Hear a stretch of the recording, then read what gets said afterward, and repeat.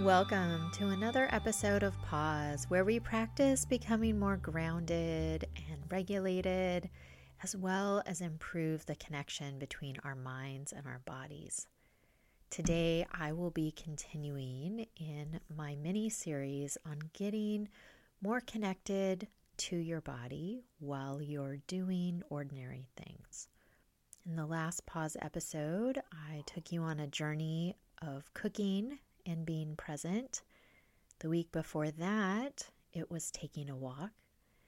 And today, I am going to lead you through a series of taking a shower and being present, fully awake and recognizing how you are taking up space with all of your senses. I live in California. We are one of the states that are experiencing a drought. With that in mind, I am going to keep this short, but also recognize there are lots of different ways to save water while taking a shower. And one of the things that I do, because I have thick, long hair, is turn off the water while I'm washing my hair. And I'm going to allow you to decide what you do, where you are. All environments are different.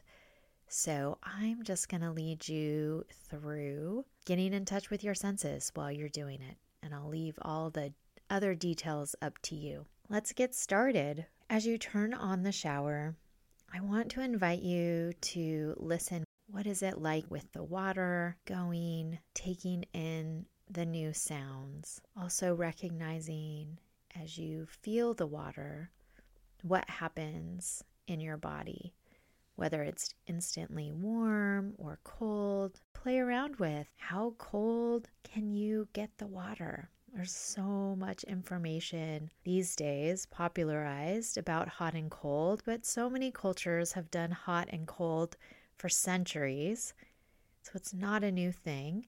I find that I am alert and something happens. It's uncomfortable in the beginning, but then there is a settling in as cold water hits my body. So for today, just play around with noticing the temperature and what it feels like. Noticing as you may get goosebumps. And then as your body gets wet, I invite you to look around for your shampoo, whether it's in the form of a bar or in a bottle. Take a deep inhale as you notice the scent, if it has one. And allow yourself to breathe in and out, noticing the scent. And if there isn't one, I encourage you to notice the airflow at your nostrils. Going from the smell or feeling the air in your nostrils to then noticing the water on your body. And ask your attention to go back and forth.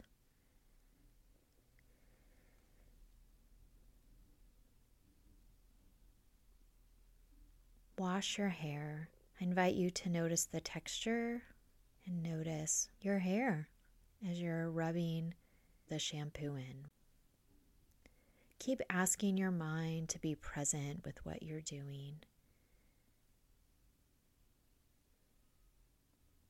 And if your eyes are closed, soften the muscles around your eyes.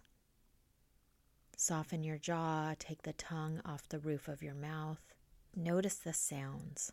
Ask your mind to be really present with the water, the noise of you washing your hair, maybe now rinsing your hair. Just take in all the sounds around you. And if you use conditioner, grab that. Take some inhalations of the scent. And as you are using conditioner and rubbing it in, my hair, I always have to kind of use my fingers to untangle things. Let's take a box breath where we do an inhalation for 4, we hold for 4, we breathe out for 4, And let's do that a couple times while you're continuing to move in the shower. So inhale, 2, 3, 4, hold, 2, 3, 4, breathe out, 2, 3, 4, breathe in, 2, 3, 4, hold, 2, 3, 4, breathe out, 2, 3, 4. And if you're like me, I like to let the conditioner stay in my hair while I then take the soap and wash my body, and notice what it's like as you bring textures to your skin, bringing your mind and noticing skin on skin, noticing the smell if it's different, continuing to take the tongue off the roof of your mouth, and maybe even soften your hands as you're using whatever you are. If you have a scrubby or a loofah, noticing the different textures. And if you don't have soap in your eyes, look around. What are the colors that you can see right now? What are you drawn to? What are the textures that are available to you that your eyes enjoy?